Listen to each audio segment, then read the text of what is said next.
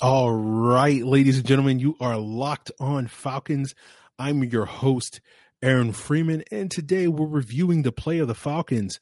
Wide receivers in 2021, we'll be talking about whether Calvin Ridley or Julio Jones was the bigger loss, Russell Gage's breakout 2021 season, as well as whether or not the Falcons can upgrade the position this offseason via the draft or free agency. You are Locked On Falcons, your daily Atlanta Falcons podcast. Part of the Locked On Podcast Network, your team every day.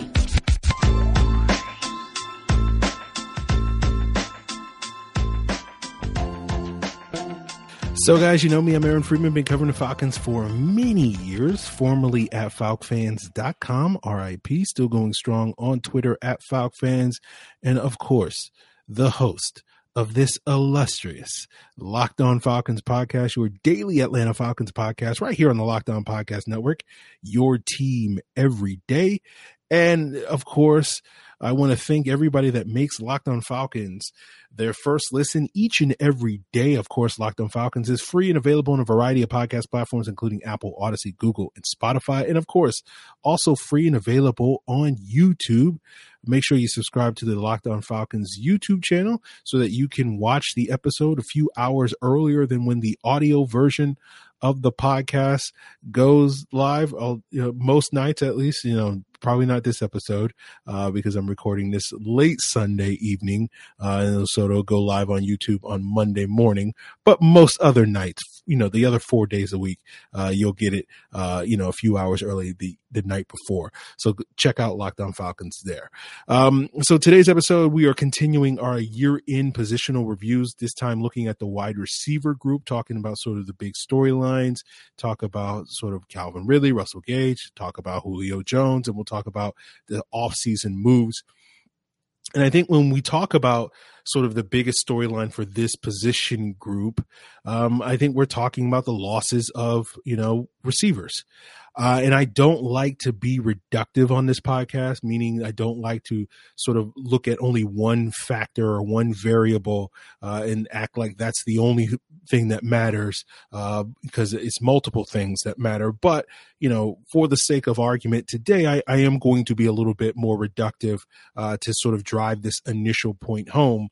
And I feel like if we're being reductive, when we can sit here and say what was the biggest factor that was impacting why the Falcons offense was not nearly as effective this season as we thought it would be going into the season.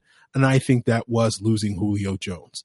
I think it's easy to sort of look at Julio Jones's lack of production this past season with the Tennessee Titans and sort of dismiss that notion that I just put forward. But I think, measuring his potential impact to the Falcons offense based off of his potential or his actual impact to the Titans offense is a pretty flawed way of looking at it. And all you really have to do is look at how impactful Julio Jones has been for Matt Ryan, particularly over the last several years when Matt Ryan has had a first-time offensive play caller and we've seen Matt Ryan have some struggles, and I talked about this on the quarterback episode, but there is a tendency in those situations, whether we're talking about 2015 with Kyle Shanahan, 2017 with Steve Sarkisian, 2019 with Dirk Cutter, or this past year with Arthur Smith, is for Matt Ryan to tend to kind of focus on one guy because he's not necessarily confident or comfortable with the play calling in year one.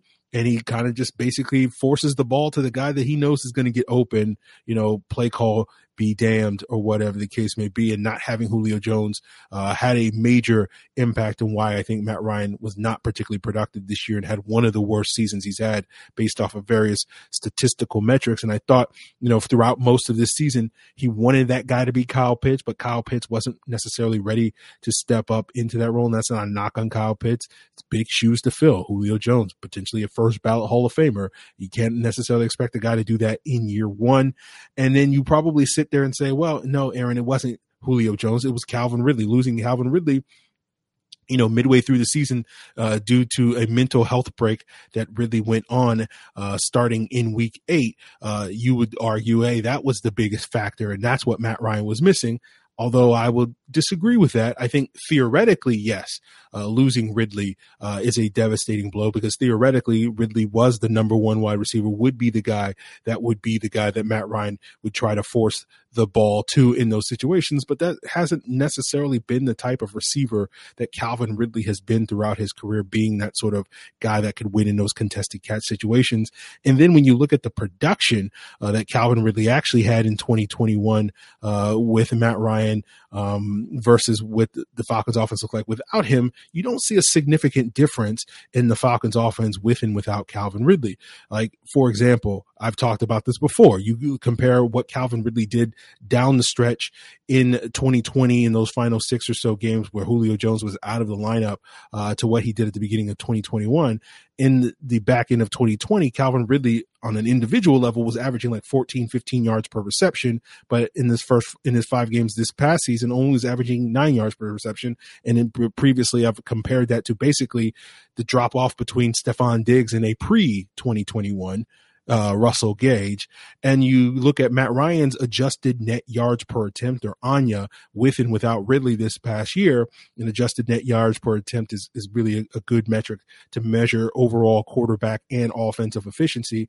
And with Ridley, it was 6.1. Without Ridley, it was 5.8, which is not significant. If you look at Matt Ryan's expected points added per play, was fairly insignificant with and without Ridley in terms of that difference. It was slightly better, but maybe would move him up one spot in the various rankings at the quarterback position. Now, I do think you can make a pretty good argument, or a better argument, that where Calvin Ridley's loss impacted this team was when it came to explosive plays. Not because Ridley himself was generating explosive plays, which was a beef I had with Arthur Smith.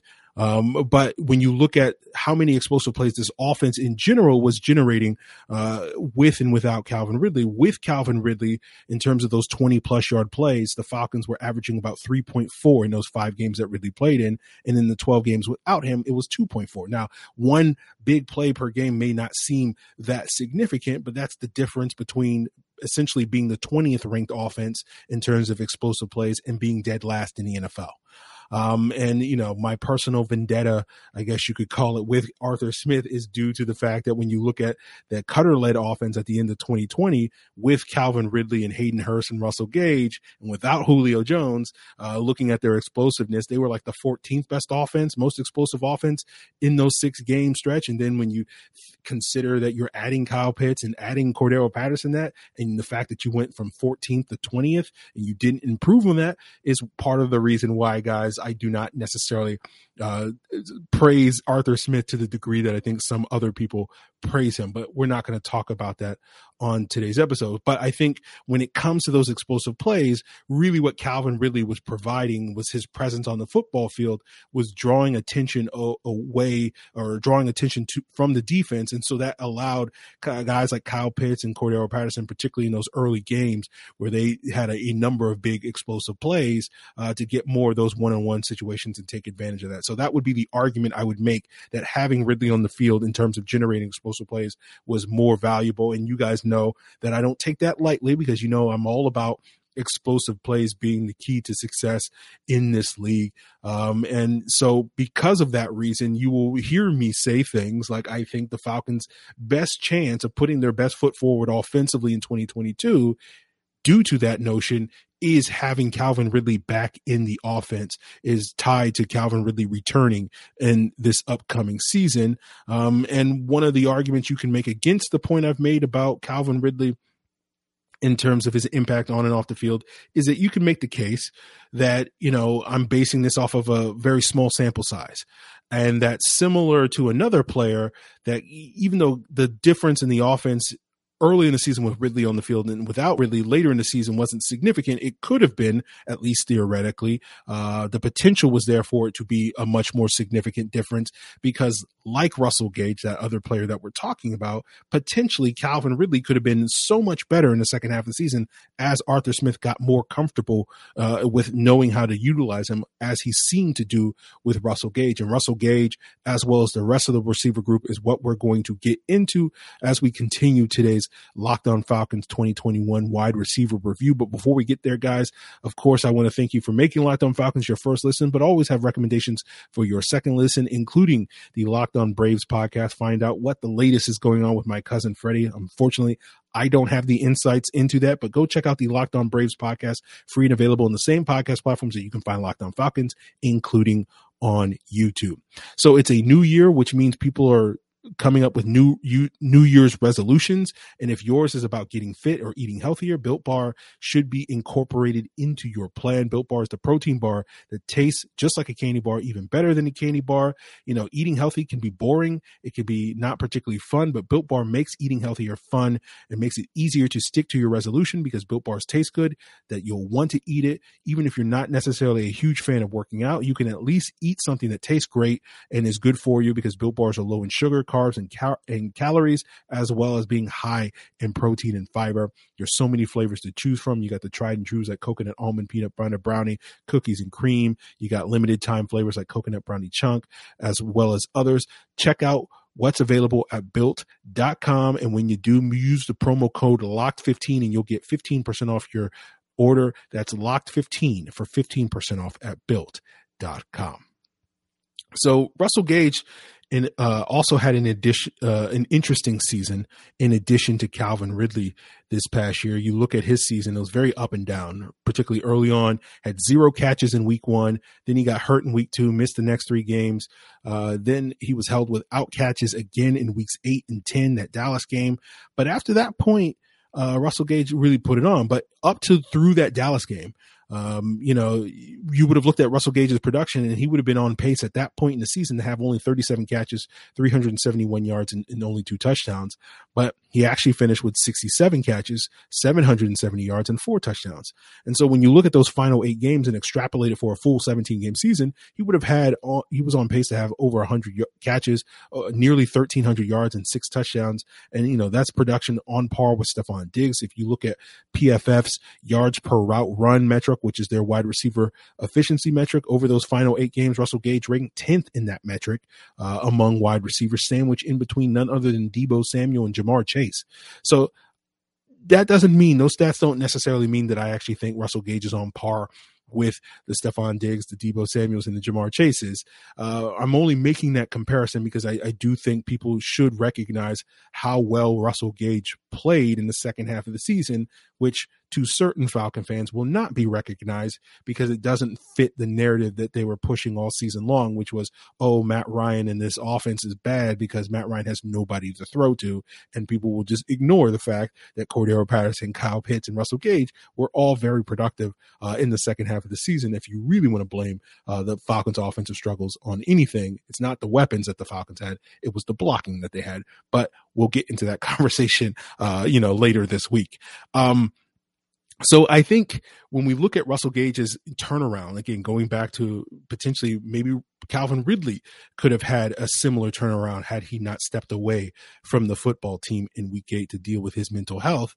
And you sort of look at Russell Gage's turnaround and you say, okay, what were the factors in why Russell Gage turned around? And the biggest factor is someone had to fill that Ridley-sized hole in the offense. So when we look at number one, why did Russell Gage produce like that in the second half? It's not necessarily due to profound skill set that Russell Gage suddenly tapped into. Is someone has to catch the football when the Falcons throw the football, and oftentimes that was going to be Russell Gage. If Calvin Ridley would have been, it would have often been Calvin Ridley. If Julio Jones had been there, it would have often been Julio Jones. If Mohamed Sanu had been there, occasionally it would have been Mohamed Sanu.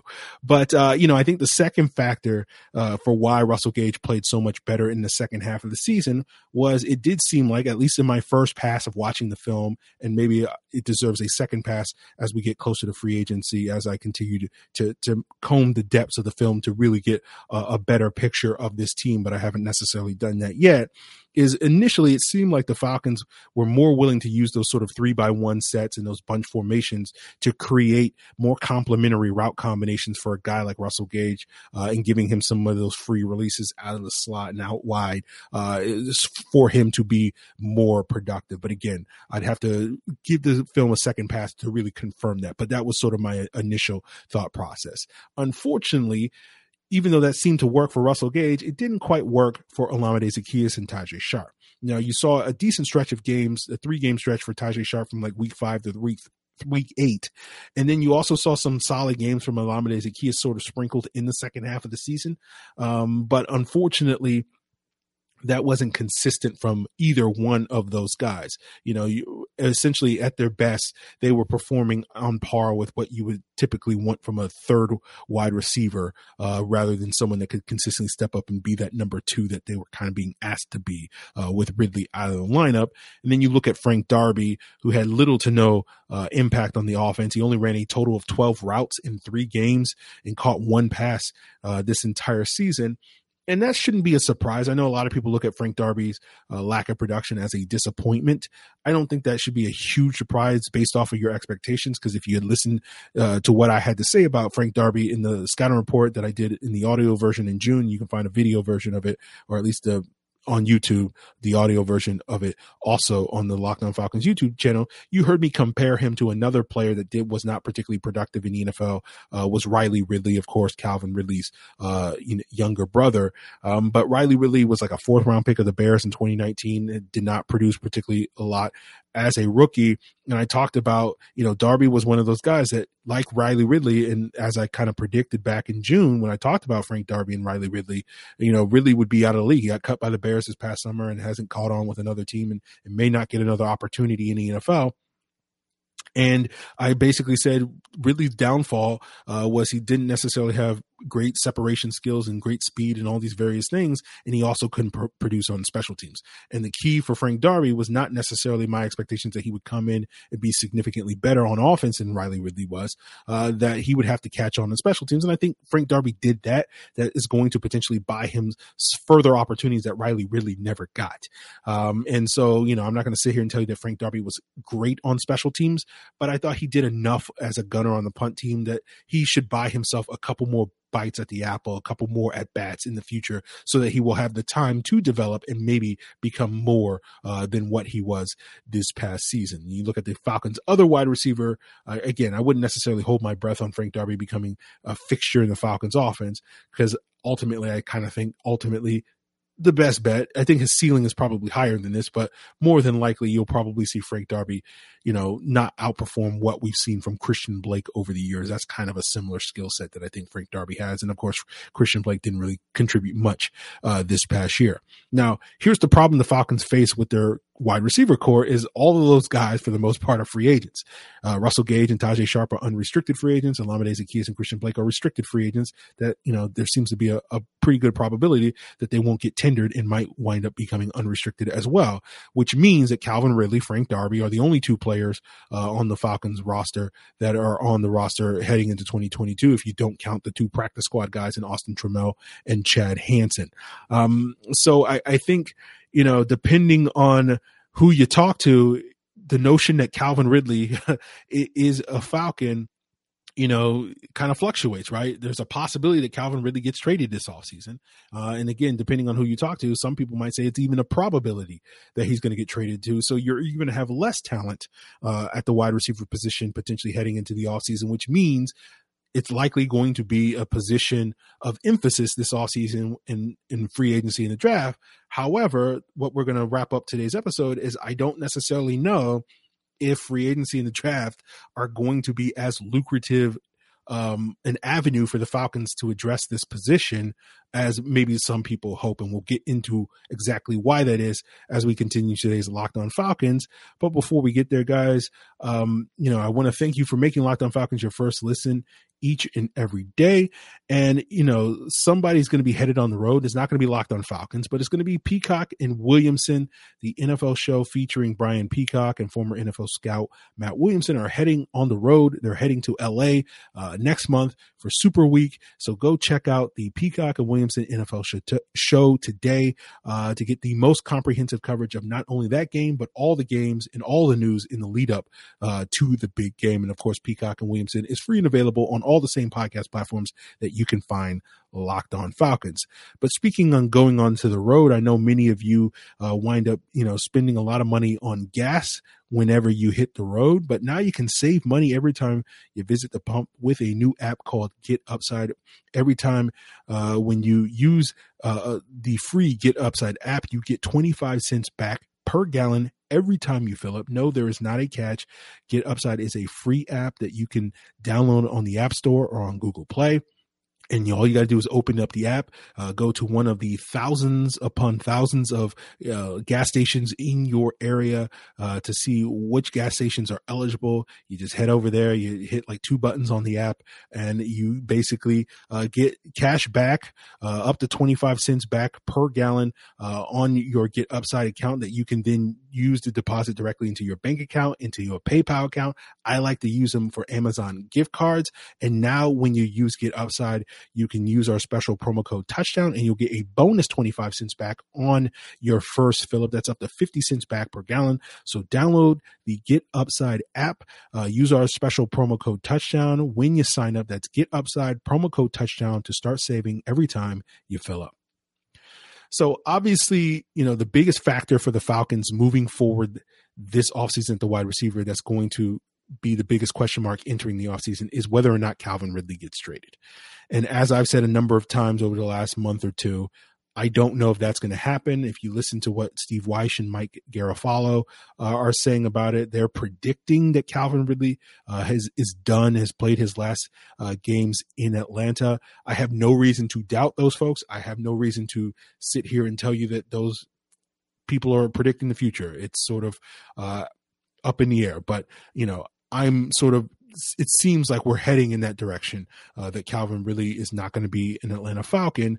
And then obviously the question after that, if that's the case, then what do the Falcons get back for him? And I don't know that answer either, guys. I'm not as optimistic as others that the Falcons are definitely going to get a first round pick. I don't know if teams are going to offer the Falcons a first round pick. In general, I'm a glass half empty type of person. But I generally tend to be pessimistic about these things because you don't necessarily get what you think a player is worth on the trade market. You usually get a little bit less than that. So my assumption is not a first round pick, but probably a day 2 pick. We'll just sort of see if the Falcons can get more than that. You saw the rumblings from Jeremy Fowler last week on ESPN, where he talked to NFL executives and basically asked them what his market could be. And one of those executives answered a conditional second. So it was a second round pick that could turn into a first round pick based off of Ridley's performance. But presumably that's Ridley's performance in the upcoming 2022 season. So you're not going to get that in the 2022 draft. It's going to be the 2023 draft. So presumably in the 2022 draft, if that's the case, and you're possibly getting a first or second round pick in the 2023 draft, then you're probably getting less than that in the 2022 draft is sort of my inference of that. But again, I don't know. So we'll just sort of have to see how that goes. Again, it's all speculation at this point in time. But from my perspective, it seems to be more wishful thinking than anything in terms of people hoping and expecting the Falcons get a first round pick via trade for Calvin Ridley. But again, you can probably take that with a grain of salt because I also thought it was wishful thinking and Falcon fans being, off their rockers when they were suggesting that the Falcons would get anything more than the 4th round pick 2 years ago when they traded Mohamed Sanu. So again, what do I know? So we can obviously get deeper into that conversation, but there's not just a whole lot to say because there's nothing really concrete. We're just speculating at this point in time. And so until we get something a little bit more substantial to chew on, beyond sort of the educated guesses of NFL Network employees, we'll just sort of leave that aside and talk about it at a later date when we get more substantial information. But let's say you're losing Calvin Ridley, that means you're going to need to get a wide receiver 1, or I guess technically a wide receiver 2, because Kyle Pitts is going to be your wide receiver 1. And no, I don't mean that because Kyle Pitts is a wide receiver masquerading as a tight end. The WR versus TE designation beside his name is inconsequential to that conversation. I'm talking about a receiver 1, 2, or 3 based off of your role in the offense, which can typically be measured by a wide receiver 1 or receiver 1 gets 8 to 12 targets per game. number 2 gets 5 to 8 targets per game, and number 3 gets 3 to 5, and a number 4 gets 1 or 2 targets per game. And when you look at this roster, particularly in a post Calvin Ridley universe, Kyle Pitts is the most likely player to fill that number 1 receiver niche of getting those 8 to 12 targets per game. If you look at Russell Gage's production this past year, he over the course of the season and in the second half of the season, his targets were more as a high-end number 2. Now, I think most of us would agree, despite Russell Gage producing at that level, he's probably ideally suited to be more of that number 3 guy that he was prior to that, where he's getting about 3 to 5 targets a game versus 5 to 8 targets a game. So in that case, if you're able to retain Russell Gage as well as Kyle Pitts, and you lose Calvin Ridley, then you probably at the very least need someone that can come in and give you 5 to 8 targets a game. So what I will say, though, is if you do wind up trading Calvin Ridley, I think that does dramatically increase the odds that you do wind up retaining Russell Gage. I feel like, his ability to stay in Atlanta in 2022 is going to be based off of price tag. That's going to be the case for a number of free agents that are about to hit potentially the open market this offseason across this Falcons roster. I think probably ideally you're looking at like a $5 to $8 million a year range for Russell Gage. If you can get him in that spot, I think that's a good deal to keep Russell Gage. Anything more than that, I think you're probably pushing it a little bit. And I think a lot of that is based off his production, not only in the second half of the season, but also in previous years as well. I think he's certainly earned a contract in that sort of range. Now, I'm sure many of you are hearing that number and say, oh, man, we can do way better than Russell Gage. He ain't worth that, blah, blah, blah, blah, blah. And look at all the free agents that are about to hit the open market. And there's a lot of big name free agent wide receivers that could potentially hit the market. You have Devontae Adams, of course, but he may get tagged. But other guys like Allen Robinson, Chris Godwin, Mike Williams, Michael Gallup are other names that potentially are free agents that are not expected to get tagged based off of what I'm hearing. You also have Odell Beckham and Antonio Brown. I don't think those guys can necessarily be on the Falcons' radar, but certainly they're going to be some big names on the open market. But before you get too enamored with the Falcons adding one of those big name free agents, I would warn you, I don't think it's likely because A, I think the cost to signing those guys is probably going to be out of the Falcons' price range. And B, even if you're sitting there saying, well, Godwin and Gallup aren't going to cost that much because you'll get a discount because they got hurt at the end of the season. But I think the fact that they got hurt at the end of the season makes it unlikely that the Falcons will pursue those guys because the timetable typically for recovering from ACL tears is about 9 months, which means if you got hurt in late December and early January, like those two guys did, you're probably not going to be returning to practice until September. So once the season has started, and so you're not going to be able to practice until in-season practices. And we know with Matt Ryan, historically, it takes the better part of, a season for him to get on the same page with his receivers. And again, you're not going to have any of the offseason for that to sort of get going. So when are you going to get impact from Godwin and Gallup types?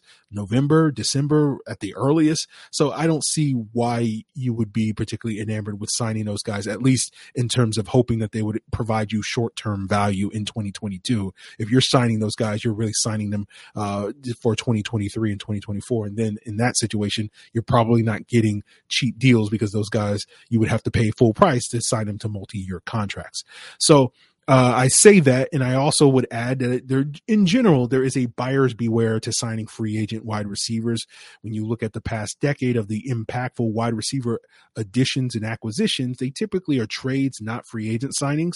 One of the things I did before this episode to do some research went all the way back to 2016 when we signed Mohamed Sanu and looked at all the wide receivers that signed with a new team, and so not guys that re-signed with their old team, that for contracts that lasted at least 2 years and were averaging at least $6 million a year. And I chose that figure because Sanu got basically $6.5 million a year on the contract he got from the Falcons. So I basically said $6 million or above. So guys that made comparable money to Mohamed Sanu or more. And then looked at their production in the first 2 seasons that they had with their respective team, mainly focusing on that year one production to sort of see what we could get out of those guys immediately in 2022. And certainly you can make the case that maybe I should also look at the 1-year contracts. I should also look at guys that sign for $3, $4, $5 million a year. And at a later date, as we get closer to free agency, I may wind up doing that to sort of see if that provides a little bit better bang for your buck. But I have a graphic showing you that information on the research I did. So this is just another reason to subscribe to the illustrious Locked On Falcons podcast here on YouTube so that you can see these graphics. But on your screen, you have 29 receivers over the past 6 off seasons that met that criteria. Hopefully you guys can see it. If you're looking at this on your phone, I apologize. You might have to blow this image up on your desktop or on your television if you're watching it on YouTube. But when you look at this, they're ordered by how many yards they had in year 1. And there was only 2 guys that are 1,000-yard receivers that, signed these contracts and had 1,000 yards in their first year with their new teams. That was Robbie Anderson in 2020 with the Panthers and John Brown in 2019 with the Bills. On average, when you look at these 29 players, or when you look at their median targets in production, they had about 80 targets, 50 catches, 650 or so yards, and about 3 touchdowns. That was sort of the median, and the average is slightly below that. Now you compare that to what Russell Gage just gave us this past year, which was 94 targets, 66 catches, 770 yards, and 4 touchdowns. And so if you set Russell Gage's numbers as your new benchmarks, you only see a handful of guys that reach those benchmarks. If you're looking at the graphic on YouTube, the guys that that match Russell Gage, their numbers are highlighted in yellow. The guys that exceeded Gage in these various metrics and targets, receiving, yards, and touchdowns are highlighted in green. And pretty much in all the categories, you're looking at a half dozen, about 7 guys in each category that outproduced Russell Gage in any of these 4 areas. And when you look at guys that outproduce Russell Gage in all 4 areas, targets, catches, yards, and touchdowns, it's only really a handful of guys. It's John Brown, his 2019 teammate Cole Beasley in Buffalo, Marvin Jones in 2021 with the Jaguars.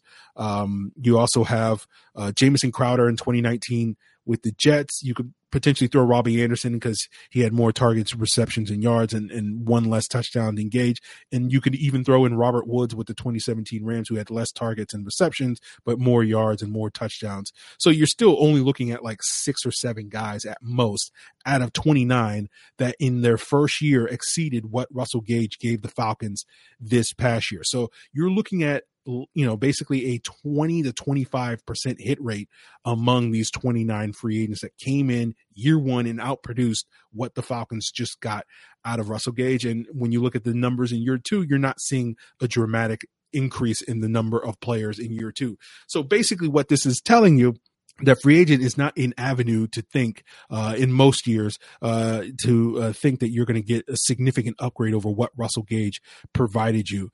And then when you look at the 6 or 7 guys that we're talking about in terms of how much money they made, and one of the figures that you look on the right side of this column is average or dollars per yard. And basically I took their annual per year average and divided it by how many yards they got to sort of basically look at how much guys were getting paid.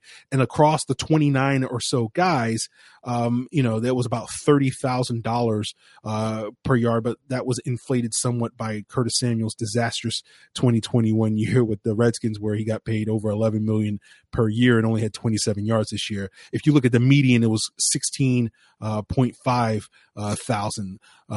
So when you look at the 6 guys that outproduced Gage, on average, it was about $9,000 per yard that they produced. So when I look at Gage's numbers and I say, okay, he had 770 yards, $9,000 per yard, that would be about $7 million per year. So that's where you got that previous figure of like $5 to $8 million. To me is a good range, a good price tag for Russell Gage in terms of a bargain. Anything more than $8 million, I feel like you're stretching it based off of his production. And so basically if you're paying Russell Gage $7 million or less, and he's still giving you production like you've gotten these last 2 years of 770 yards and 786 in 2020, to me, you're getting a pretty good deal in far as that regard. But if you look at the average, again, that 16,500 figure, the median number, that would mean based off of Russell Gage's production, you would have to pay a guy nearly $13 million a year on average for your typical free agent to get comparable production to Russell Gage.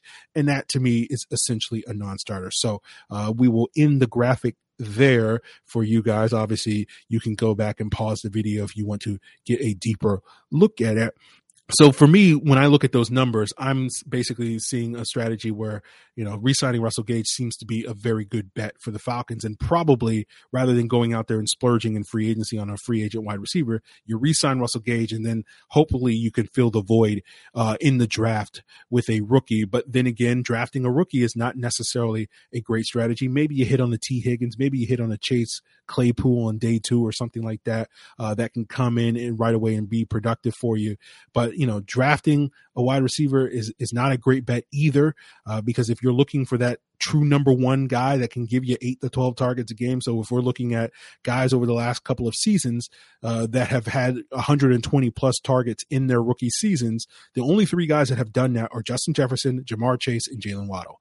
Again, I don't think it's likely that you're going to find another guy like that in this upcoming draft. I haven't seen a guy so far that I would put on those guys' level quite yet.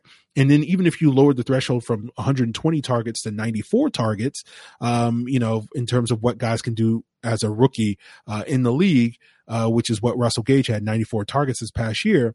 Since 2016, 13 rookie receivers have done it. 10 of them have done it in the last 2 years. So maybe that's an indicator that it's easier to get done, or maybe that's just an indicator that the last 2 drafts were much better at the wide receiver position than people thought they would be.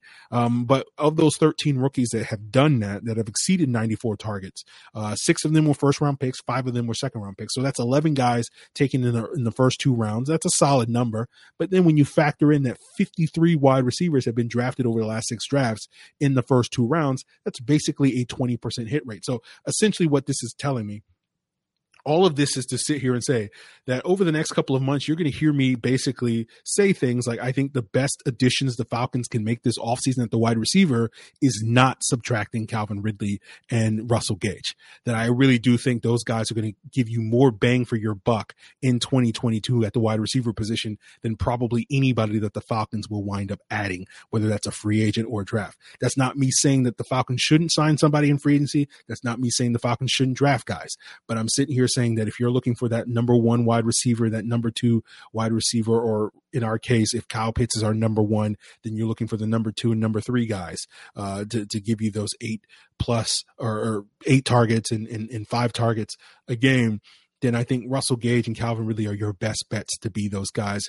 And if you're signing guys in free agency, you're signing guys knowing that you're probably not going to get that level of production that you got from Russell Gage this past year, nor the level of production that you think you're going to get from Calvin Ridley if he's back and mentally ready to play football at the high level that we know he's capable of doing, as well as, if you draft a guy. So again, not saying that the Falcons shouldn't be looking to add players, because again, if they wind up losing some of these guys, they're going to have to find options in the draft and free agency, whether we're talking about Ridley, whether we're talking about Gage, Zaccheaus, Tajay Sharp, Christian Blake as well. They're going to need bodies at that position. So I'm not anti-adding players at the receiver position, but I just think if you're sitting here thinking, oh, we can easily upgrade Ridley, we can easily upgrade Gage in free agency in the draft, I think you have another thing coming. Now, maybe the Falcons are the team that's the outlier that has the 20% hit rate that we're talking about in free agency or in draft in terms of getting that year 1 impact. But I think the odds are probably more likely that they'll be 80%. But again, I'm a glass half empty type of guy. So maybe you guys disagree with me on that. So we'll just sort of have to see how that goes with this regime and whatnot. So that's going to do it for us, guys. Obviously there's going to be a lot more to talk about as this offseason unfolds with Ridley and Gage and whatnot, and we can dig deeper in the numbers, particularly once we get into February and March, and we can really start to focus on free agency. And I'll probably have some updated graphics for you guys on some of the things that we talked about. But that's where we're going to do it and leave the conversation with the wide receiver group. Hopefully the Falcons can add more bodies, but we'll just sort of have to see if, they are the team that's drafting and signing the right guys, as opposed to the what the rest of the league is, and kind of whiffing on those guys, at least in year 1. Now, the last thing I'll say this. Now, if you're sitting here saying this, Aaron, but you're only talking about 2022, what about future years? And I would say, yeah, that's a valid point. If we're talking about maximizing what this team is going to add to the roster in 2022, I don't know if the draft and free agency are you going to be your best bet. Now, they're going to probably add more to you in 2023, 2024, and beyond. And that's not a problem. But again, getting back to the point we've made time and time again, are you trying to get the most out of Matt Ryan, what remaining years Matt Ryan has, and trying to maximize however much time, that ticking clock in terms of Matt Ryan's time here in Atlanta? Are you trying to maximize that? Because I don't know, I'm saying basically Ridley and Gage are your best bets there. But if you don't care about maximizing the time remaining for Matt Ryan and you're just basically, he's a bridge quarterback, and, if he sinks or swim, who cares? It's all about building towards the future. Then free agency in the draft may be better pathways for the Falcons moving forward. So that's the last point I'll leave on that front. We got it. I don't think we're throwing Matt Ryan under the bus, but I'm just sitting here saying, that's the dilemma that the Falcons are going to be in moving forward at this position. And of course, if they wind up using, early round picks on a wide receiver, that's picks on that they can't use on other positions of need. So that's also the dilemma that you've heard me talk about quite a bit on this podcast over the last several months. So that's where we're going to leave it, guys. Probably tomorrow we'll be talking tight end positions. Hopefully we'll have a guest on Wednesday. We might have to reshuffle the schedule if things change, but that's the plan right now. We'll get into Kyle Pitts. We'll get into Lee Smith. We'll get into Hayden Hurst, Jaden Graham, and Parker Hesse, of course, the incomparable Parker Hesse on tomorrow's episode when we do the year in review of the tight end position and talk all about Kyle Pitts and, the hopes and dreams. I might sound pessimistic about this wide receiver group, but I'm much more optimistic about that tight end group moving forward. So we'll get into that on tomorrow's episode. If you guys have any feedback that you want to provide on anything I discussed on today's episode, if you want to sit here and send me angry emails being like, Aaron, you got to use a bigger font on these graphics, man, I can't see any of this stuff, then by all means hit me up on Twitter at Locked On Falcons, on Facebook at Locked On Falcons. You can send that angry email to lockedonfalcons@mail.com, or you can leave a comment here on the Locked On Falcons YouTube channel and say, man, that font is terrible. You got to get bigger than, I think I was using 11 font. You got to get 18 or something, Aaron. You're killing us with these graphics. So let me know all about that, guys, and provide that feedback. But I appreciate it. And we'll get into all of that in future episodes. And in the meantime, why not check out the Locked On Braves, Locked On Hawks, or Locked On Bulldogs as your second listen, as well as a Locked On Bets podcast where handicapping expert Lee Sterling is giving you his daily picks, his blowout specials, and of course his lock of the day each and every day on the Locked On Bets podcast, free and available on all the same podcast platforms that you can find Locked On Falcons. Appreciate it, guys. I hope you enjoyed the divisional round weekend. Some great games there. Don't have any comments other than just hey, man, football's fun. This is what football is all about. And unfortunately, we're all stuck watching the Falcons rather than some of these great teams that we got to see this weekend. Hopefully the Falcons will get there one day and we will be able to have the entertainment that, Bills fans and Chiefs fans and 49ers and Packers and Rams fans, of course. My Rams are still on the path to Super Bowl success, but we'll see all about that. They're playing a home game in a couple of weeks. So all of that can be covered. Of course, you can check it out on the Peacock and Williamson podcast. So guys, I hope you enjoyed this weekend. I hope you have a great week. Till then.